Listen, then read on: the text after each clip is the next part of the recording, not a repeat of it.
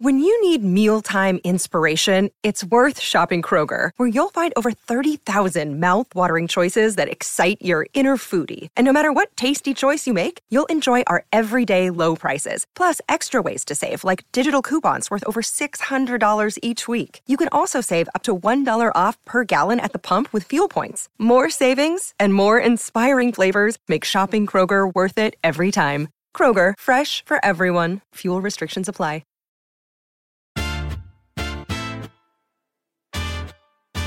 Welcome to the Daily Quiz Podcast. Today's category is music. Let's get to it. Question 1. Who directed the stage version of The Lion King?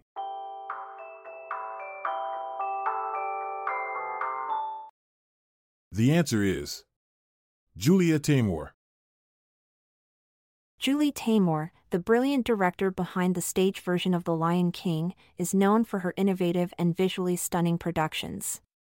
Fun fact, to create the iconic animal costumes, Taymor and her team used a unique combination of traditional theater techniques and intricate puppetry, resulting in a mesmerizing spectacle that has captivated audiences worldwide. Question 2. In which city would you find jazz clubs called Birdland, the Blue Note, and the Village Vanguard?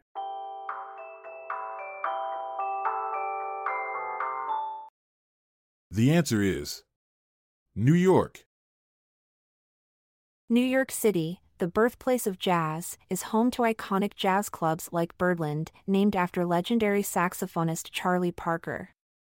The Blue Note has hosted countless jazz greats since 1981, while the Village Vanguard has been a hub for avant-garde jazz since 1935. These venues continue to showcase the vibrant and ever-evolving world of jazz and the city that never sleeps. Question 3. Who released an LP entitled George Best?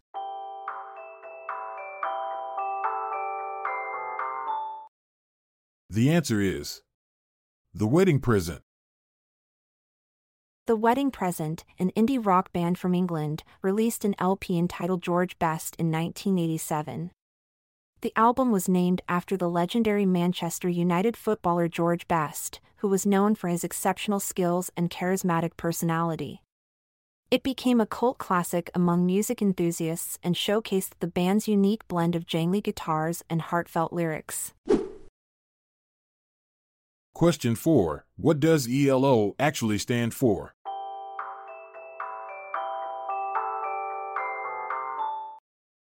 The answer is Electric Light Orchestra.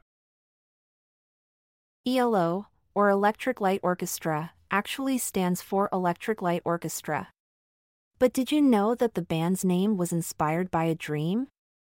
Founding member Roy Wood dreamt of a futuristic jukebox that had the words Electric Light Orchestra written on it. And thus, one of the most iconic rock bands of the 1970s was born. Question 5. In the film Risky Business, Tom Cruise danced around his living room in his underpants to what song?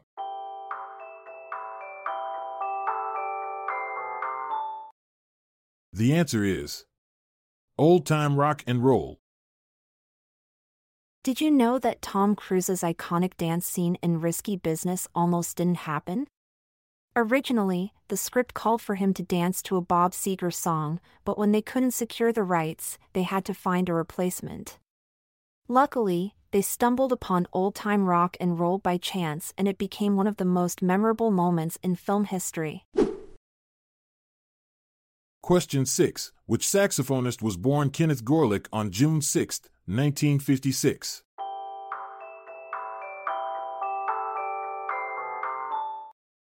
The answer is Kenny G.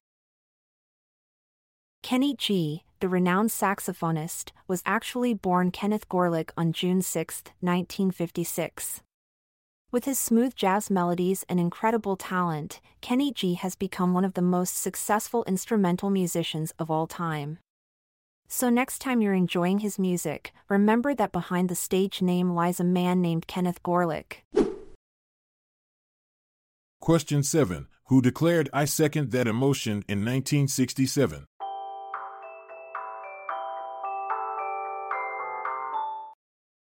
The answer is Smokey Robinson and the Miracles.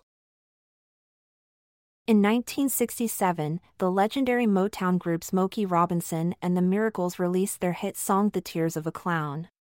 But did you know that it was actually Smokey Robinson himself who declared the famous line, "I second that emotion"? This catchy phrase has since become a popular expression in everyday conversations.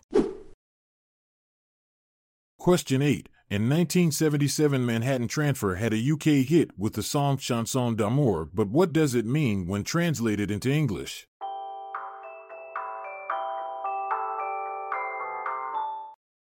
The answer is Love Song or the Song of Love. Chanson d'amour, the hit song by Manhattan Transfer in 1977, translates to love song or the song of love in English. Interestingly, this catchy tune was originally written and performed by the Belgian duo Art and Dottie Todd back in 1958. It's fascinating how a song can transcend time and borders to become a hit all over again. Thanks for tuning in to this musical journey. Remember, life is like a melody full of highs and lows. Keep rocking on and stay tuned for more trivia adventures. I'm Montgomery Jones. And I'm Amalia Dupre. It's been a pleasure, until we meet again tomorrow. This episode is produced by Classic Studios. See the show notes page for sources and credits.